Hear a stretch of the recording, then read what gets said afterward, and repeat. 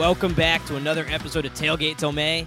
I'm your host, Stephen Gorgie, and I'm joined by my friend and co-host, Brian Kaufman. Today, we're diving into Week 9 of the college football season and all the aftermath. But first, a reminder, you can subscribe to the show wherever you get your podcast, Apple, Spotify, Google, and more. If you like the show, we'd love if you leave us a 5-star review. You can also find me on Twitter at Gorgon Sports, where I give out all my college football picks each week. In Week 9, I was 5-4 against the spread, missed on my money line parlay, hit 2 out of the 3 legs, but not quite good enough. But overall, having a great season, 47-39 on the year. I've hit 2 of my money line parlays, which puts me at just under plus 14 units on just those money line parlays alone. If you're betting 1 unit per week on those money line parlays, try to hit some juicy ones, plus 10 to 1, 15 to 1, something in that range. So you hit a couple, they pay off. I'm having a great season, and you can find all of those picks on Twitter. Look for that next week. But today, let's say hello to my friend Brian. Brian, how are you doing? I'm doing great, man. Another great week of college football in the books. It feels like a lot of the teams that we expected to win won in a few different fashions and set up what could be considered the game of the year next week. So super excited to get into it. Yeah, overall, maybe not the best week of college football. Not the best day where you're like, it was banger after banger like it was a few weeks ago when you were out of the country. But thanks for the reminder. But overall, still a fun, solid day. There were some big games, some interesting results, and I think games that, like you said, it sets up a lot for the future, whether it's next week with Tennessee, Georgia, or the last week of the season with Michigan, Ohio State. This was a weekend where teams kind of took care of business, but it set up a lot of what could be really fun games going forward. So let's start with that big game of the day, big noon Saturday, Ohio State traveling to Happy Valley to take on Penn State, number 2 versus number 13, and Ohio State comes away with the 44-31 victory. But this was a game, Brian, where Penn State had a lead late in the fourth quarter. They had I think it was 6 minutes left in the fourth quarter. They had a lead. From there, Ohio State went on an absolute tear. I think when you look back at that, what's going to be overlooked because of the defensive touchdown in there was the really nice drive that CJ Stroud led down late in the fourth quarter to take the lead with about 3 minutes left. But did you ever feel at any point in this game that Ohio State was going to lose? If I'm being honest, I can't say I did. I think like they went toe to toe, but there was just something that felt like a bit of an inevitability. I think like it did feel, I mean, Sean Clifford threw the ball almost 50 times. I don't really think that's a recipe for success for Penn State. And so it was just sort of one of those things that I felt fairly confident watching that if it was going to take Sean Clifford driving the team down to win the game, that Ohio State would be able to get a stop. I kind of thought that Penn State might try to establish a run just kind of from a macro level a little bit more. The 2 freshmen have been really, really good for them, but I didn't. I just sort of feel like Ohio State's an inevitability from an offensive perspective. I mean, they ended up at 44 points. You mentioned they had a defensive touchdown late, but and in with 44 points is ending with 44 points, and it just so happens to be the lowest point total that they've scored in a Big Ten game this season. And so to me, not a ton changed. I know we're going to get into this high-level discussion a bit. Not a ton changed for me from how I'm viewing Ohio State after this game. It's a tough place to play, and they came away with a win. And but no, I wasn't super concerned at any point that Ohio State was going to drop it. I did have a horrific backdoor gambling loss, having laid 14.5 and cheering all day for a pick 6 and finally got it. And then when the game is out of reach, they go 8 plays, 75 yards or something in garbage time. So So I But never really got no, the full details on that. So what was the situation there? Because the line pregame was 12 and a half, right? So did I you got 14 and a half pregame. 14 and a half? So it went all the way up to 14 and a half pregame. Okay. So Yeah. this wasn't a live situation. No. Wow. But Yeah. it was 12 and a half earlier in the week, wasn't it? I believe so. I believe so. Okay. It moved around a bit. I did end up. I had. I luckily was able to mitigate my losses because I live got in at 7.5 as well. So things worked out okay. Could have been better. Heartbreaking. But anyway, back to the game. Interested in your take on what you saw from the Buckeyes.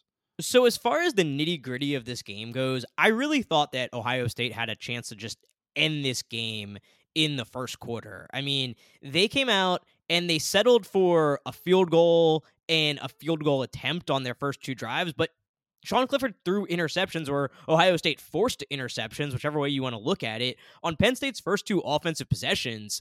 And I thought if Ohio State, like the Ohio State offense that is supposed to be the top offense in the country, I just expected them to be able to finish in the red zone, and they have had a little trouble with that. They had a little trouble against Iowa last week, but I think if they had come out and they had gone up 21 nothing early, or even 17 nothing, I thought that game was absolutely over. But as it was, they didn't convert, and it ended up being 10-7 at one point. And still at that point I thought, like, okay, Ohio State just missed out on a few chances. They'll be back. Like they're owning this game, and really their defense is owning this game. I guess I came into the game thinking that Penn State had no chance in this, because I thought that they did not have the ability to go down for down, consistently move the ball on a down to down basis. I thought they could hit a few big plays, maybe a big Parker Washington play, but I really feel like against Ohio State, what you need to do to win the game, first off, can't turn the ball over, which Penn State did 4 times. It's not a recipe for beating Ohio State. But I think the other thing you need to do is really control the clock, control the game, and not give them too many opportunities on offense. And Penn State actually did a better job of that than I thought they could. I thought they might be able to score a big play here, a big play there, not sustain drives. And there was a point in this game where they were getting some good sustained drives mixed in with big plays.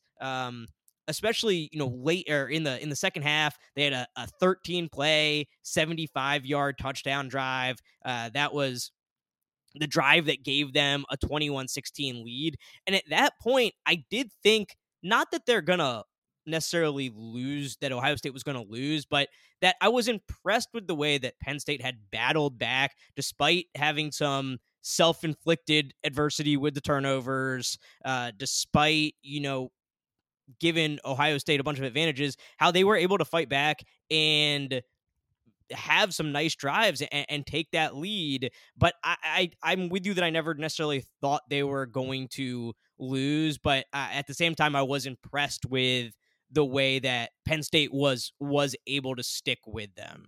I also, from a nitty gritty perspective, I want to get your opinion on James Franklin's game management of this game. That's something he's been much maligned about over the years, and I thought he had a few interesting decisions in this game, and I won't tip my hand on how I feel about them quite yet. But one was, so in their first drive of the third quarter, 4th and 2 at the Ohio State 19, and he decided to go for it. I thought that was an interesting decision. And then later in the game, fourth quarter, they were down by 9. They had 4th and 3 from the Ohio State 27, and he decided to kick a field goal. I want to get your perspective on James Franklin's game management. You can dive into those two play calls or two decisions specifically if you want or not. But what do you think about Franklin's game management here? Yeah, so on that first drive of the third quarter, 4th and 2 at the 19, I love going for it there. I think you're trying to win a game. I think the play call left a lot to be desired, but I think like you're being aggressive, and it does feel a little bit like you're playing not to lose if you kick a field goal. You're gonna have a tough time going, keeping up on the scoreboard as it is. So I like going to get a touchdown, especially because there was a few plays on that drive, like they fumbled the kickoff, right? And we're lucky enough to recover it. I believe that was the same drive where there was that like tip, should have, maybe could have been intercepted, but somehow Parker Washington came down with it and converted a first down. It felt like it was one of those like destiny drives where he was like, I'm going to go try to get a touchdown. And so I really like that one. I think I have a bit more trouble, I think, defending the second option that you gave, kicking that field goal when you're down 9. I think, especially given like it was 3rd and 9 and they called a run play. And so to me, that says we're gonna go if we get it close, right? Like you've seen that before. Like run something that might not get all of it, but set yourself up for success on 4th down. And they got 6 yards, set up 4th and 3. So I thought they'd go there. At that point, Ohio State had back-to-back touchdown drives, I believe, and so I would have really liked to see them go for it. Kicking a field goal said, I'm confident that we're going to get a stop on defense, and that obviously didn't happen. And so, yeah, I think like generally it did feel like up until that point he was coaching to try to win a game, and I think that deserves some kudos. But I thought, that left a little bit to be desired when you're down 9 and you had been in control a lot of the game. I think that's sort of it. Like for me as well, it's like snatch momentum back in some way. I know from a scoreboard perspective, you kick the field goal, you get it down to 1 possession, but like, you're going to need to do this eventually anyway. I think I would have liked to see him, I don't know, give his offense a chance there. Yeah, I'm with you. And as we're talking about this, I realized that I kind of messed up the timing at the start of this segment where I said Penn State took a lead with 6 minutes to go. That's wrong. I don't know where I got that from. It was with a little over 9 minutes to go in the game. They took that lead. So apologies for that. But I'm with you, Brian, on the decision making there. It just very counter. I feel like those two decisions run completely counter to one another. And I'm with you as well that I like the decision making early in the third to go for it. And because James Franklin knows to beat Ohio State, you can't settle for field goals. You got to go score touchdowns. You're going to have to go score 30 to 40 points to beat them. So I like that. But then at the same time, the decision later to kick runs completely counter to the decision making earlier. So that's where I just found it to be inconsistent and didn't make a lot of sense. Like if you're going to go for that one in the third quarter, go to score that touchdown in the fourth quarter down 9. Like you said, you're going to have to do it anyway. So I'm pretty much in agreement with you there on, that decision making. I didn't think it was what cost them the game. I thought Sean Clifford was, quite frankly, what cost Penn State the game. I thought watching that game, I came away from it thinking, wow, Penn State was basically able to go toe to toe with Ohio State at every position except for quarterback. And the guy threw 2 interceptions and he had a fumble. He made a few good plays, but it wasn't enough to overcome those mistakes. And James Franklin basically said as much in his post game. And I mean, look, this is how dedicated I am to this show and covering the sport of college football. I was on Penn State's 24/7 site last night reading the transcript of James Franklin's post-game interview, and he, coaches aren't going to come out and hammer their guy after the game, but I thought what he said was he basically kept repeating that you can't have the turnovers. You can't have the turnovers when he was asked about Clifford's performance, when he was asked about the game. And I thought that speaks, I really think that says a lot because that was what he kept going back to. And to me, that was his way of saying, I mean, the turnovers are what cost them the game. And Sean Clifford was the guy who committed those turnovers. So, we've talked a lot about him this year. We've both been down on him. I came back up a little bit. I think where I'm at right now is like, he is a serviceable quarterback, but he's not an all conference level player. And if you want to go toe to toe with Ohio State, if you're Penn State and you have aspirations of winning a Big Ten, of going to a college football playoff, you have to have an all conference level quarterback. And I think that was really the difference in the game today. Did you see something different or are you in agreement with me? Was it Clifford that was the difference in the game?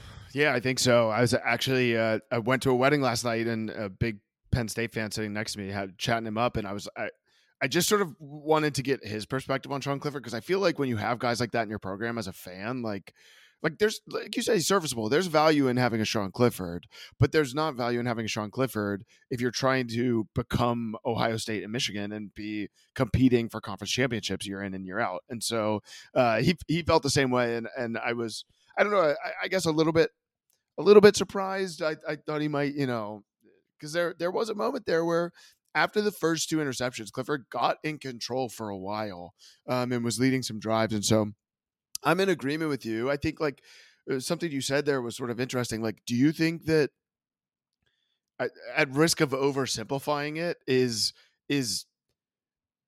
fixing quarterback what is necessary for Penn State to take the step as a program that they seem to be pretty close to taking, or obviously very desperate to take? Like, is it that simple?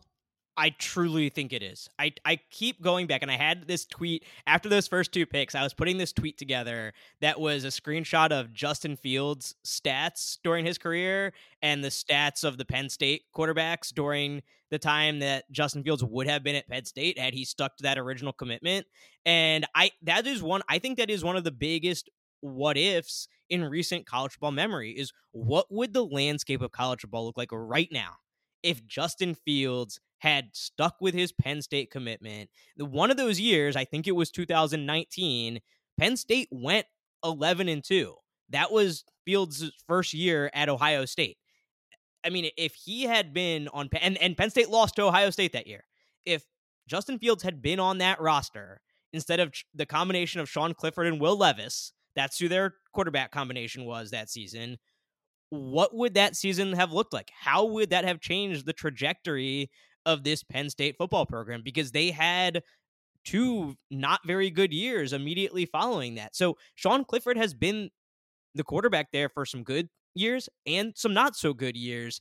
And I, again, came away from that thinking that defense can go toe to toe with anybody in the country. That secondary is one of the best secondaries in the country. I'm impressed every single time I watch them play. We've seen the type of players they've put into the NFL over the years. Saquon Barkley, Jahan Dotson. How many receivers have they put in the league? How many good defensive players, stars in the NFL, are they putting in the league? They have the talent, but I mean, what Trace McSorley was good, certainly, and those were among their best years. But Sean Clifford's not Trace McSorley, and Trace McSorley is not Justin Fields or C.J. Stroud.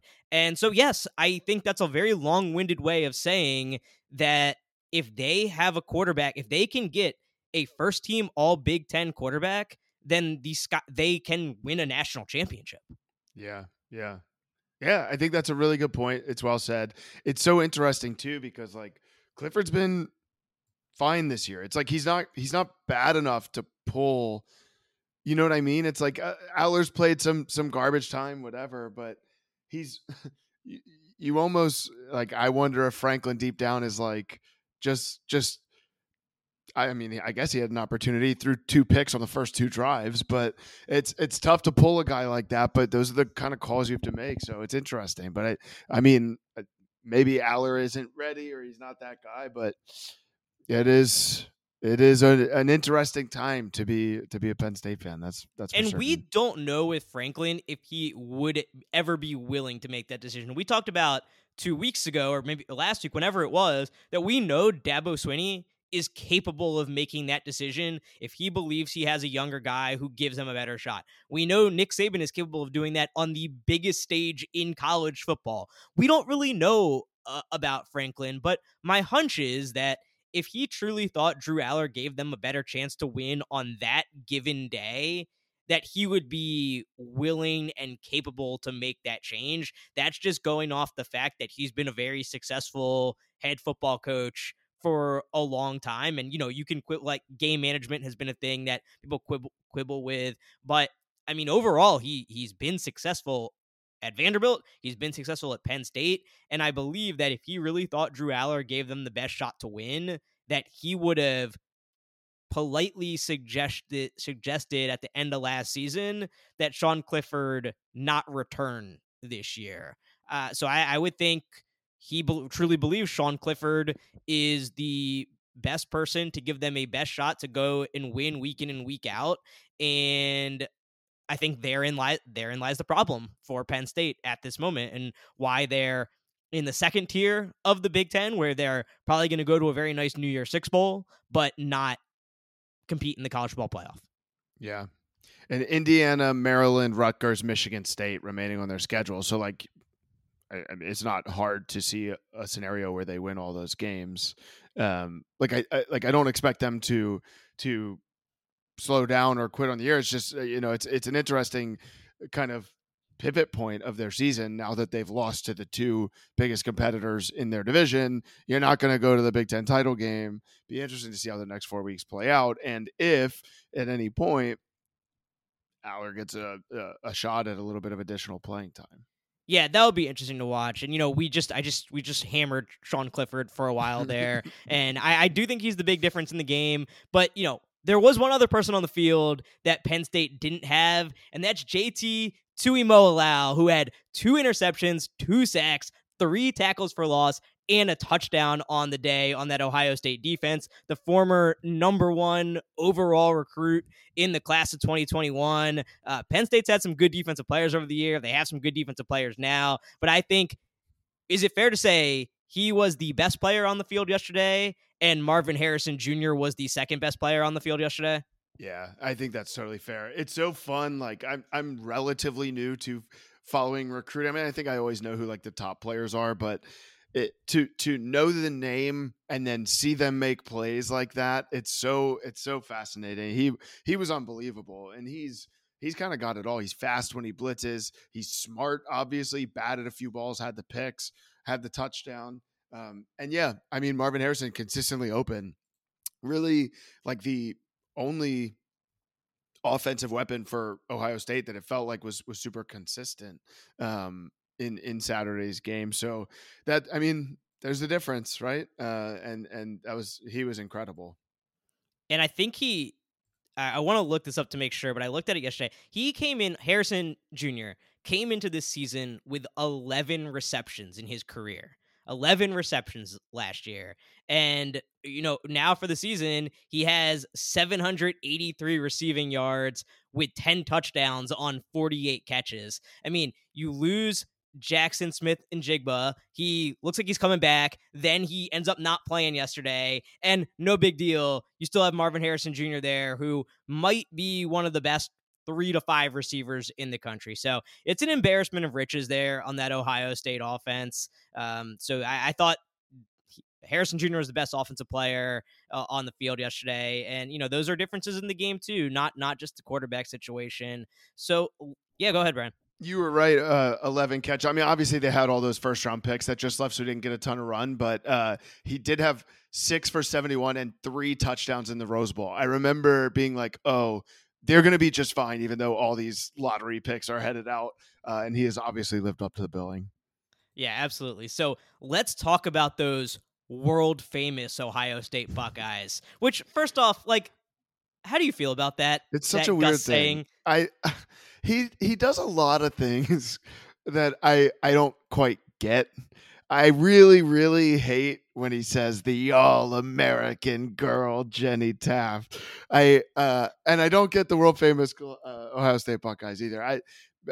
It grinds my gears every time. Look, Gus Johnson is a very, very talented broadcaster, and I've enjoyed listening to him immensely over the years. But when you're on TV every week and you're on TV all the time, like, eventually there's things that you're going to do and say that are just people are not going to like. And the world famous Ohio State Buckeyes is one of those things for me. I just don't enjoy it. No. Do you think it's like an because he's a Michigan guy? Do you think that's like an overcompensation to be like, no, I can call this game fairly? Yeah, I mean, that probably has something to do with it. I also think like he like you said, he's been so good for so long, and I feel like he knows that his thing is like having these things. And listen, not everybody's gonna bat 1,000 all the time. I think this is one that maybe we could leave behind, but he seems to really like it. So I don't get it, but it's fine, I guess. Fair enough. Fair enough. So let's get into those Buckeyes because this is a team that remains undefeated. They've passed their biggest test to date. So, what did this game tell you about Ohio State's national title chances, Brian? Yeah, I said it a little off the top. To me, nothing really changed. Like I mean, I laid 14 and a half. I thought they were going to have an easier time. And I came away impressed with Penn State's defense and how they were able to slow them down. I still think I still think they're the best team in the Big Ten. I still think they're one of the best teams in the country. I expect them to run the table, make the playoff, and be a legitimate national championship contender. I don't think, we've done our rankings a time or two, and I know we're going to do them later on. But one thing, like, I'm I tend to need to see something kind of overwhelming to make moves, right? Like when we were shuffling Georgia, Alabama, Ohio State early on, and I just kind of kept Georgia there because I was like, it's fine. I haven't seen anything that to like knock them down, even if some other teams are doing well. That's sort of what I think here. They struggled a bit more than I thought they would, and I still think they have a legitimate shot to be national champions. Are you fading on your bullishness? I still like them. I still think they're a playoff team. I continue. So I had a thought in this game, and it might be a little out there, but maybe this Ohio State offense is superb against mediocre to bad defenses and just merely good against good defenses. And, I know Iowa has a really good defense and they ended up putting up a bunch of points, but like, that defense is really good, but when the other side of the ball can't do anything, it's really limiting. So I just thought they had a chance to put that game away early in the game if they could have turned 3 into 6, or they could have turned field goal attempts. So after that first Clifford interception, they got the ball at Penn State's 39, and they could only gain 4 yards to set up a 53-yard field goal attempt that missed. And I'm not saying like that should be why we're skeptical of Ohio State, but if this offense is as good as we think it is, the number one offense in SP Plus, the number one offense per anybody you talk to who watches college football regularly, like, you got to go score 6 there and go basically end the game. Yeah. Like, It was James Franklin asked play call on third down too. I was so mad about that. They ran that like weird bubble screen that's not even really. I was watching with a friend. We were talking about it. It was just like, you should just be able to go throw the ball and down the field a bit and pick up 3rd and 6. So maybe that was the first indicator that it wasn't going to be good. But yeah, no, I think that's a fair. I think that's a fair concern. I thought they were a little boomer bust. So like if you go down their drives, first drive was a nice 9-play 55-yard drive, but then we just talked about that last one, 4 plays 4 yards. Then on their touchdown, next possession, 3 plays 41 yards. So that's kind of boom, right? Possession after that, 3 plays 9 yards. So that's a bust. Possession after that, 3 plays -2 yards, another bust. So it's a little boomer bust, and that would be my fear against a really good defense. And we're gonna find out. What's so exciting about this is we are going to find out on the Saturday after Thanksgiving what Ohio State looks like against a really good defense, because Michigan has a really good defense. And I think at this moment, if it's so, what do you think the line is? There a look ahead line on that game? What would you guess the line would be on that game, Brian? Where is it? It's in the Horseshoe. It's in the Horseshoe. I'm gonna look for a look ahead line while you Yeah. Oh man. I touchdown. Okay. I think it might be more. Like, I was thinking if I could get 10.5, I think I would take Michigan. Really? If I can get 10.5, I think I would take them, because I think they can. Well, the thing is, both of these teams are kind of settling for field goals, and Michigan settled for a lot of field goals against Michigan State last night too. Like, I see Michigan being able to grind them down a little bit and run the ball against them. Michigan has a really good running game. We'll get into Michigan more, not today, but as the season goes on, because I have some JJ McCarthy thoughts too, and I think CJ Stroud is significantly better than McCarthy at this moment. So I think that's a big difference in that game. But I like the Michigan defense a lot. I like their running game a lot. And I think if I could get 10.5, I'm going to take Michigan in that game. I can't seem to find a look ahead line anywhere, unfortunately, in real time. But based on SP Plus, let's look at that. Based on Yeah. SP Plus, Ohio State would be favored by 5 on a neutral field. So 8.5 at home when they play. So yeah, I think that's fair to say. If I can get 10.5, that I would take them. I How bet about you you? if it does open at 8.5, it would move that way. I feel like people love laying points on explosive offenses. So if you could catch it if it opens at 8.5, it might move. Yeah, I mean, I think uh, I've I haven't bought into Michigan a ton yet, and I'm trying to think about why, and I might just be um, a an apologist to more explosive offenses. And you're right, they grind you down. Blake Corum ran the ball like 33 times or something against Michigan State, and it's all they needed to do. Only scored 29 points. It's fine. Michigan State didn't threaten at all. They ran all over Penn State. So it does. It's a bit nerve wracking from Ohio State's perspective, but I think if it's in single digits, I would lay it with the Bucks, but I'm scared. I mean, I am. It was a roller coaster ride laying all those points with them yesterday. I don't want to do that too many more times to myself. Yeah, I mean, and at home, being at home is a big difference too. But Yeah. I'm very, very excited for that game, and we got a couple more weeks to it, but we'll find out a lot more then. But for the time being, I think Ohio State is solidly a playoff team. I think it's good to go and get a double-digit win on the road against your probably big and definitely your biggest road test of the season, a team that always plays you tough. So I think it's a good win for Ohio State and what they needed to do to keep the train on the tracks. And they still have all their goals ahead of them. So let's move on, Brian, to a couple Big 12 games. TCU stays undefeated. They had a little bit of a road test beating West Virginia 41-31. It was really a 3-point game, and they got a real late touchdown to make it 10. So they stay undefeated. And then the other big game in the conference, Kansas State dominates Oklahoma State to the tune of 48-0.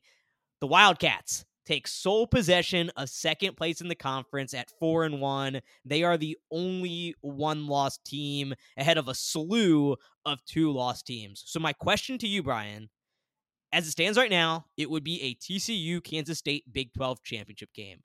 True or false? That's how it will end at their end of the season. Yeah. I saw this on the I thought a lot about this. It's hard for me to believe in a way, but my answer is true because looking at the standings, I don't really know who else is gonna come up from the bottom there, right? Like Texas could win out and they'd get in. Don't expect that to happen. I'm gonna say true. I mean, so the 2-loss teams are Oklahoma State, Baylor, and Texas. Baylor, I believe, I don't have it in front of me, but has a pretty tough schedule remaining. I think they still have TCU. They still have Kansas State. So let me jump in real quick on the Baylor thing. Yeah. Because Baylor is the team that I want to watch because they have both Kansas State and TCU at home in back-to-back weeks. Okay. But they do have a tough schedule because they're remaining for at Oklahoma, Kansas State at home, TCU at home, at Texas.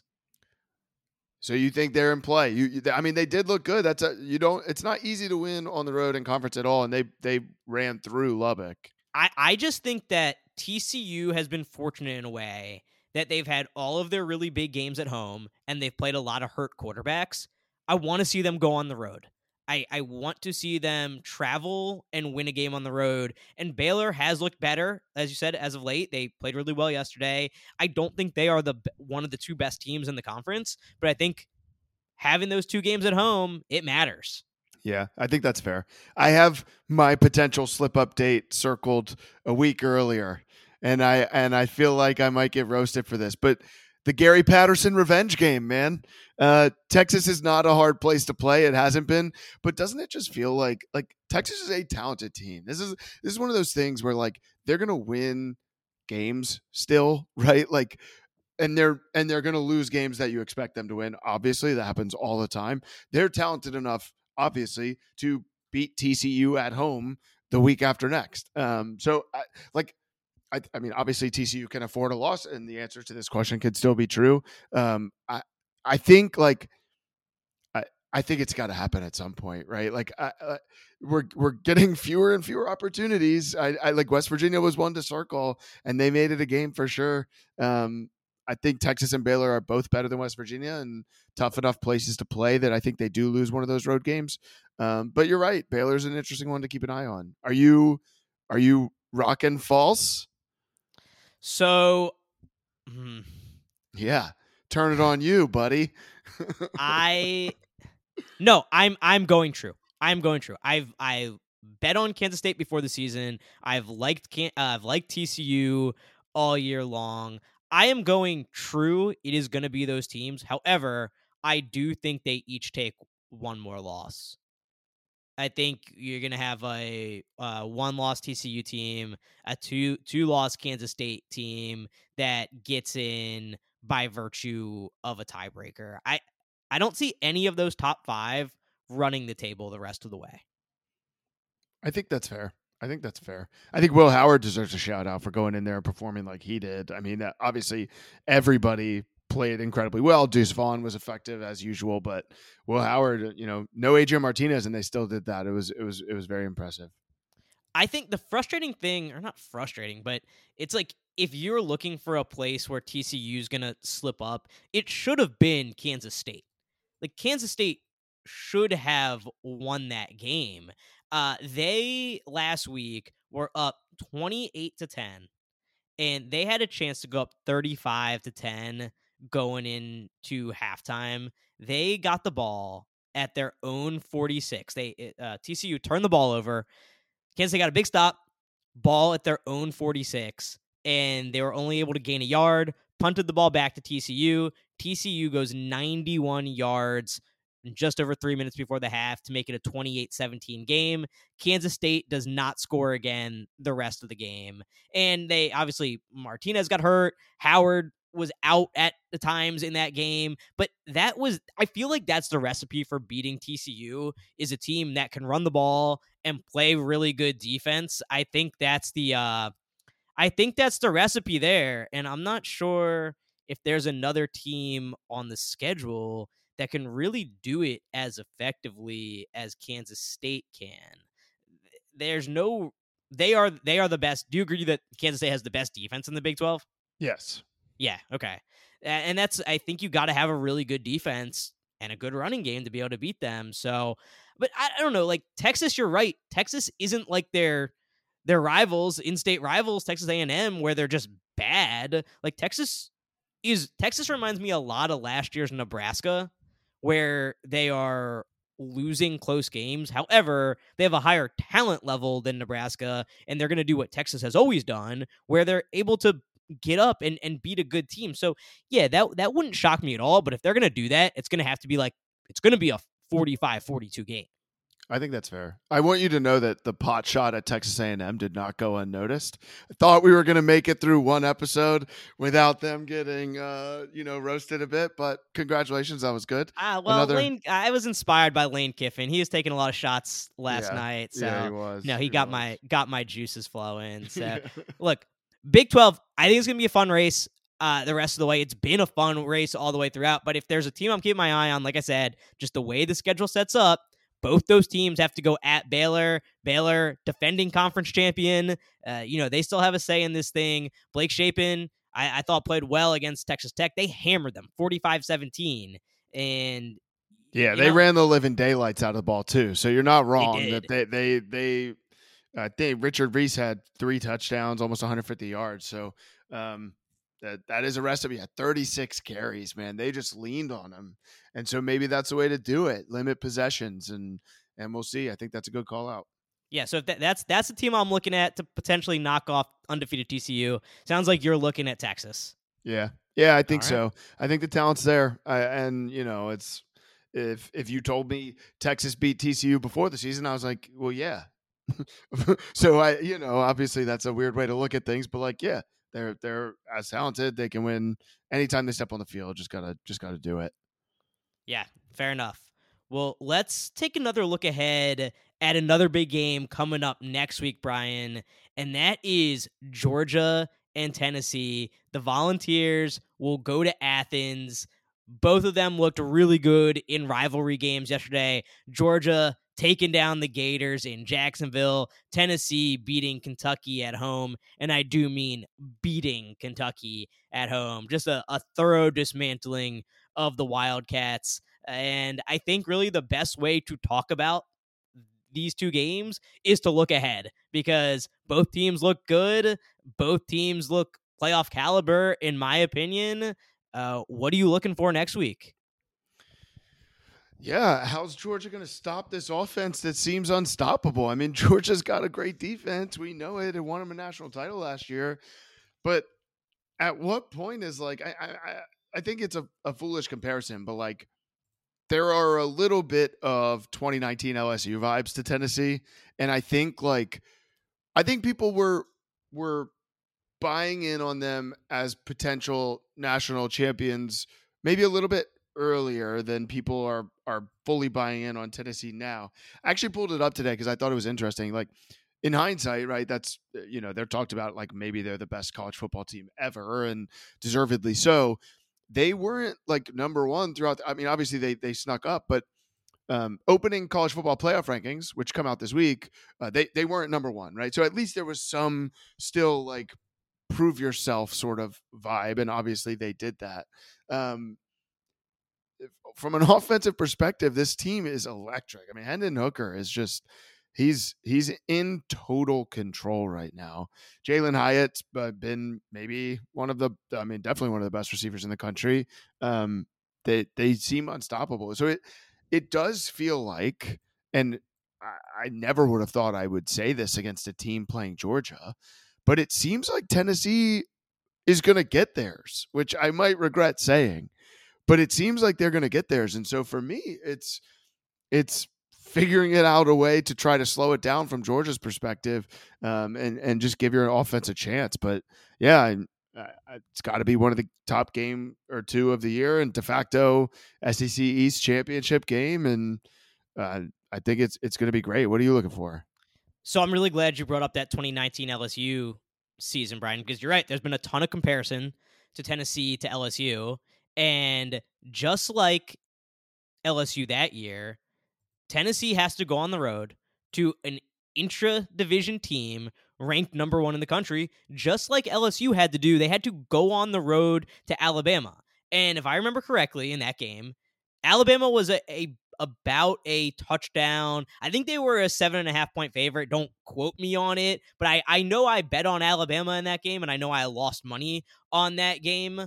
And I did not believe in that LSU team. I did not believe in that LSU team till it was far, far, far too late. But my point being, LSU went on the road to Alabama and they won that game against the king of the hill. And Tennessee now has to do that against Georgia. Tennessee has won some very big games this year, but they haven't done it away from Knoxville.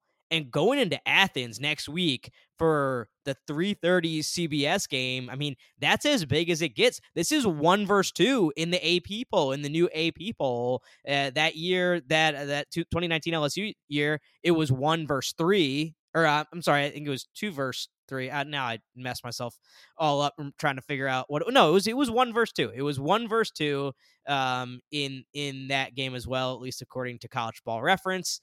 And my point being, Tennessee has to go do that. If they want to be thought of like 2019 LSU, go and win that game. Go and win that game. And I think you're right.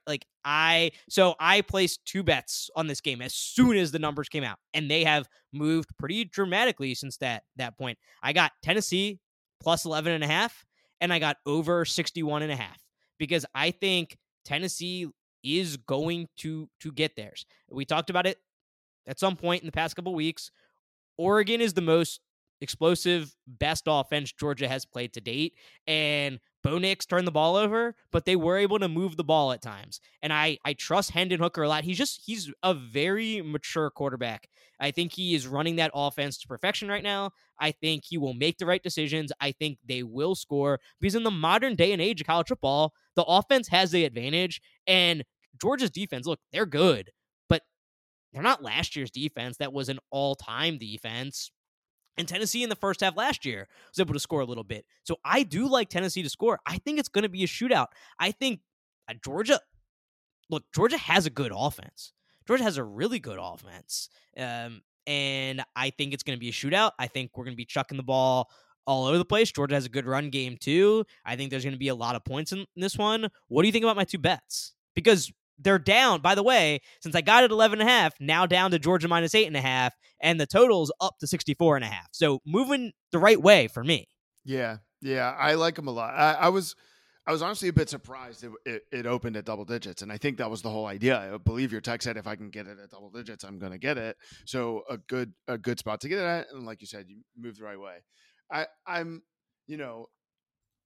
like I said, I'm confident Tennessee can score on this team, and I'm also confident that Georgia has a good offense. I like the total over, not your classic, SEC slobber knocker. It's not going to be 9-6, and I think we know that. And so I like both your bets. I also like, sitting here thinking, right? We just both got done talking about how we doubted LSU pretty much to the end. I mean, I have very fond memories of sitting next to you live betting the living daylights out of Oklahoma in the playoff.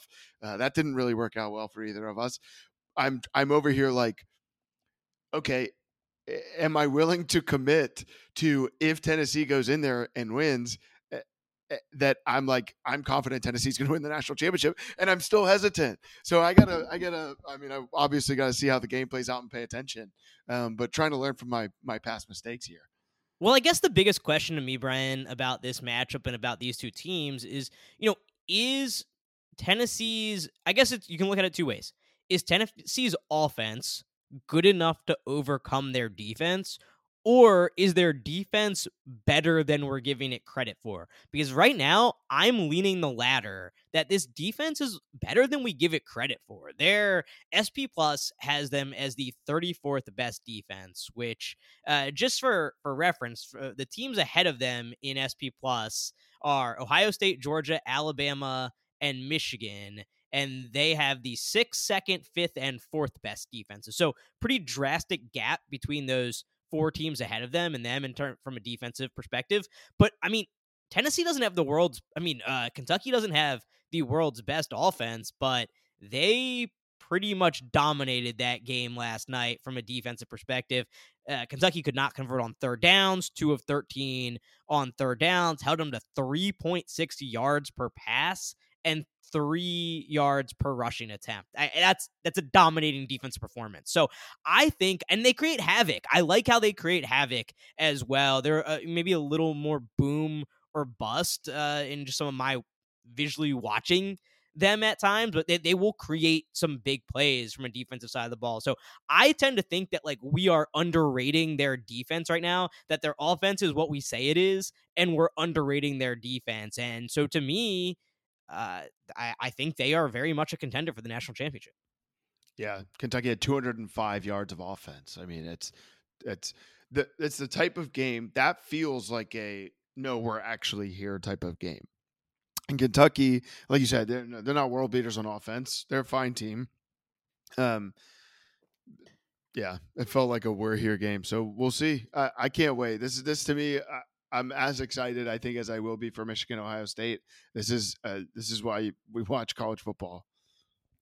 So let me give you a SEC playoff take. Okay, because fire away. I think, as you know, I did not go to an SEC school. However, I am a bit of an SEC homer, right? Is that fair to say? In the time you've known me, I really like the SEC a lot. Yes. I think it's a fun conference to watch. I love it. However, I think that everybody should stop talking about 3 SEC teams in the playoff or even 2 SEC teams in the playoff. I think what makes college football great, at least for now, until we go to a 12-team playoff, is you have to beat the teams on your schedule. So if Tennessee goes in and loses to Georgia, Georgia has the advantage over them. They won the division. They deserve to be ahead of Tennessee, just like Tennessee deserves to be ahead of Alabama. And I know it sucks that it's not a true round robin. Like, we're not going to get to see each of these teams play each other. But to me, it's very simple. If Georgia beats Tennessee and Georgia beats Alabama in the SEC championship game, and I know that's a very simple scenario, Georgia should be in, and those other 2 teams should not be in, because it's not about, like, I'm already getting frustrated with this, and this is a great segue into our top 6 ahead of the college football playoff rankings coming out on Tuesday. But I already heard it on College Game Day. Is Kirk Herbstreit said we're trying to find the 4 best teams. Okay, well, if you're trying to find the 4 best teams, then don't play the season. Don't play the season at all. Just let's use the 24/7 Sports composite ratings and just put those 4 teams in a playoff and be done with it. Because if you're trying to find the best teams, you're always going to find advanced numbers. Like right now, what did I just tell you? Alabama's ahead of Tennessee. Alabama's number 3 in SP Plus right now. So, but would anybody in their right mind say that Tennessee doesn't deserve to be ahead of Alabama after beating them? Like, if that's what we're going to do, then just don't even bother playing the game. So if we're going to bother playing these games, let's make them matter. And to me, that means if Georgia beats Tennessee, they are the better team than Tennessee and deserve to get in the playoff ahead of Tennessee. So I'm already getting tired of this, where it's like, we're going to try to find the best teams. And it kind of goes counter to how much I love the SEC, because usually when they say we're going to find the best teams, that means 2 SEC teams. And I don't mind 2 SEC teams, but let's not even go there with the 3rd SEC team. But I'd be fine with 1. I truly would. If you give me a undefeated TCU, an undefeated Ohio State or Michigan, undefeated SEC champion, and Undefeated Clemson, undefeated Clemson. I know that's 4 undefeated. It's probably not going to happen. That's fine with me. That's absolutely fine with me if that happens. So I don't know, Brian. Maybe my SEC homer card gets removed, but yeah. I'd be okay with it. I'd be okay with just letting the results on the field dictate what happens. Paul Feinbaum is on line 1 for you. No, so we talked about this, and it has a chance of playing out, which is like 11-1 Tennessee. Like, there are a set of outcomes where that is a top 4 resume still, right?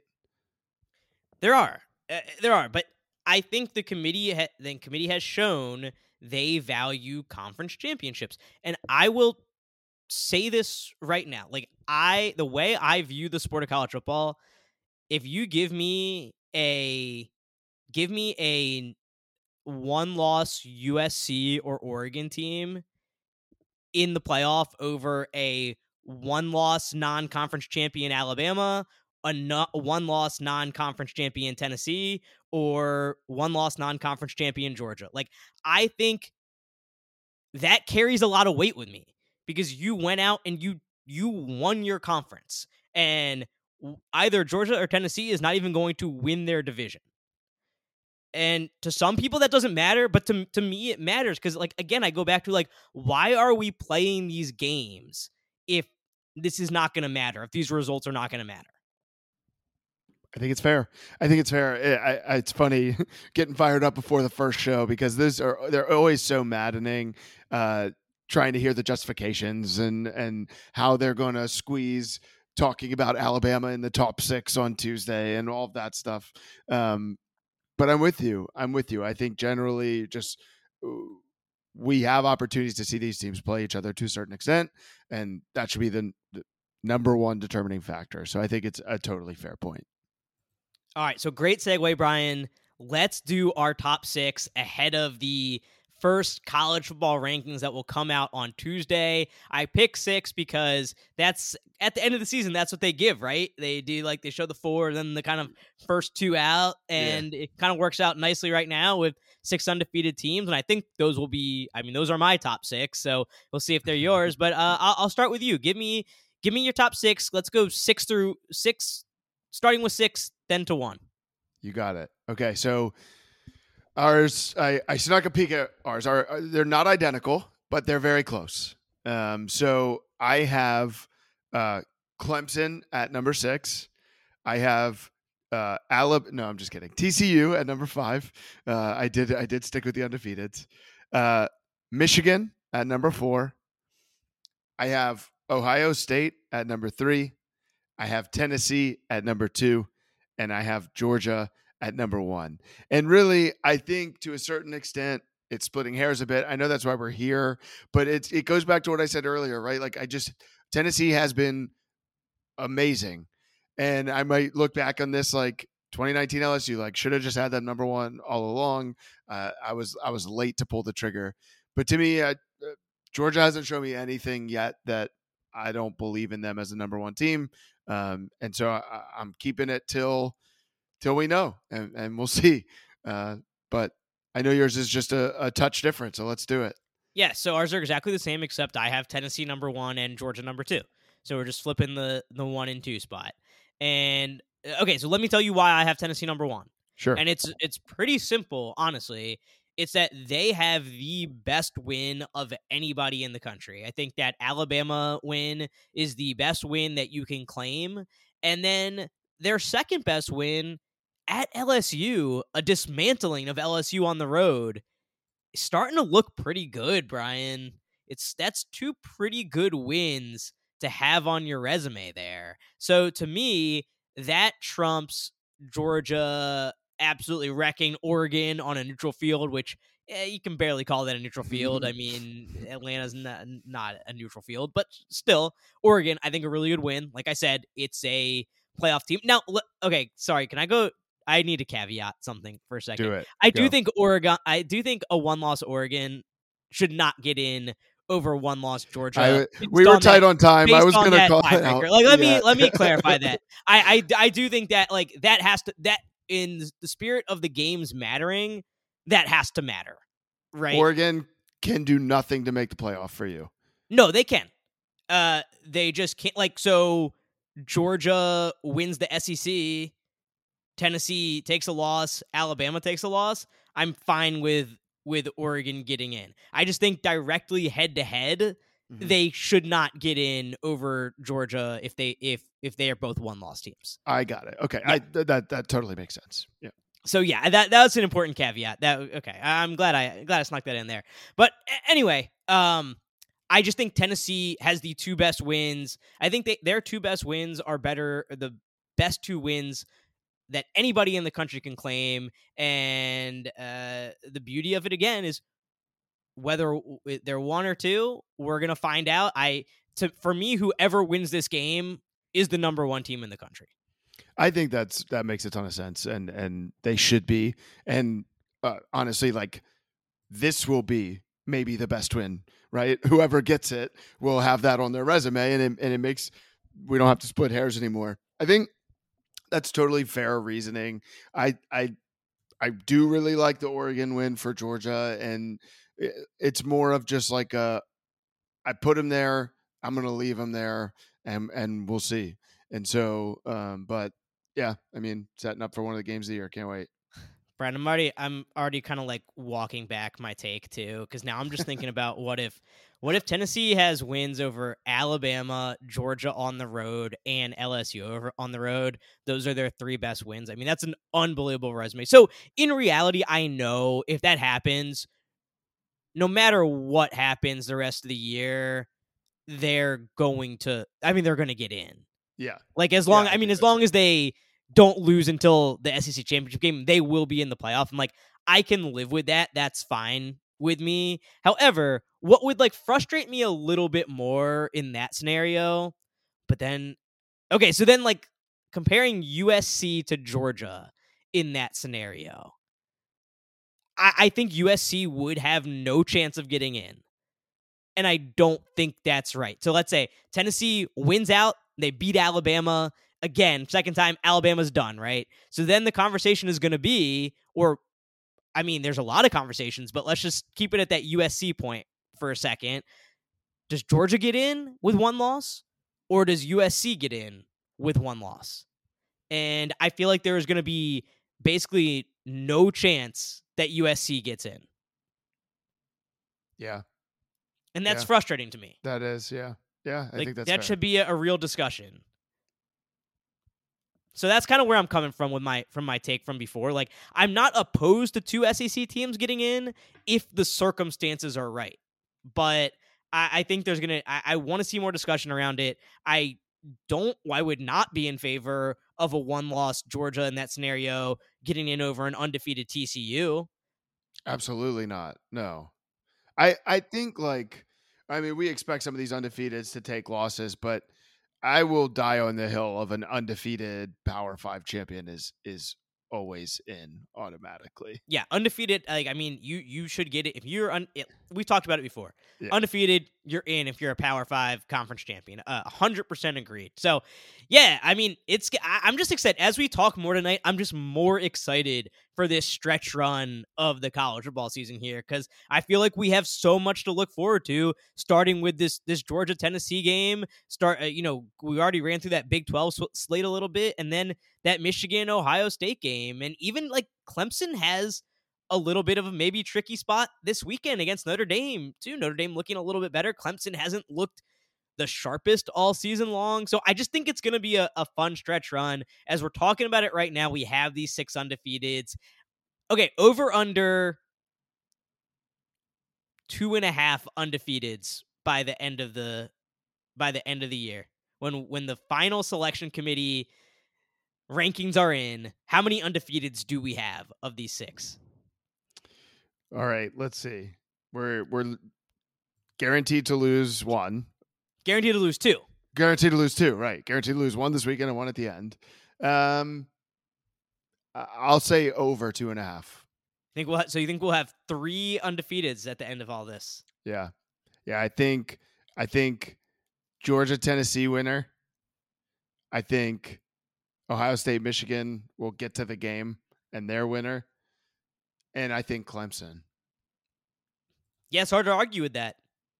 It's like, yeah, it's putting some faith in there. I do think it's a tricky spot. I guess it kind of depends what you think about Alabama.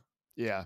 I think that's the biggest question in all that is, like, do you think Alabama will beat one of these East teams in the SEC championship game? Because I feel like that is the determining factor in that. Because you're 100% right on the winner of the game is going undefeated. Those are by far the 2 best teams in the Big Ten. I'm with you on Clemson. And then it's, can Alabama beat one of those East teams? I think that's ultimately what the answer to the question, or what the key is. And then, I mean, we just completely discounted TCU, but I do think they drop one.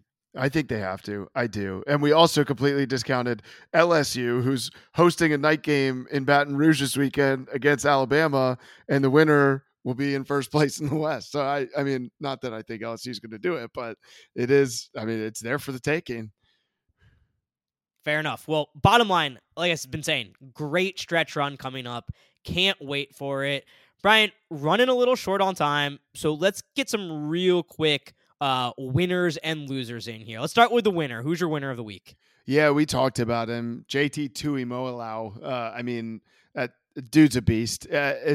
There's a long line of successful Ohio State defenders, and he seems to just be one of the next ones, going to dominate the Big Ten for a while. But really a great coming out party for him. He seems to be a game wrecker, and thought he deserved one more shout out.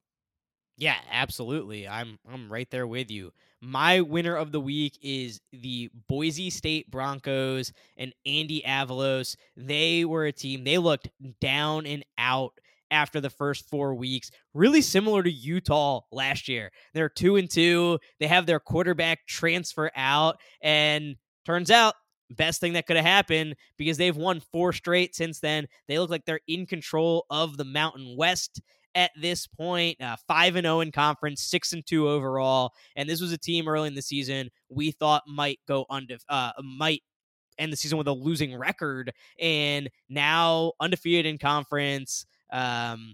And just looking really good. There were even some rumors, or not rumors, but message board type stuff, Twitter type stuff about Andy Avalos and the job he was doing there, and he's really proved everybody wrong.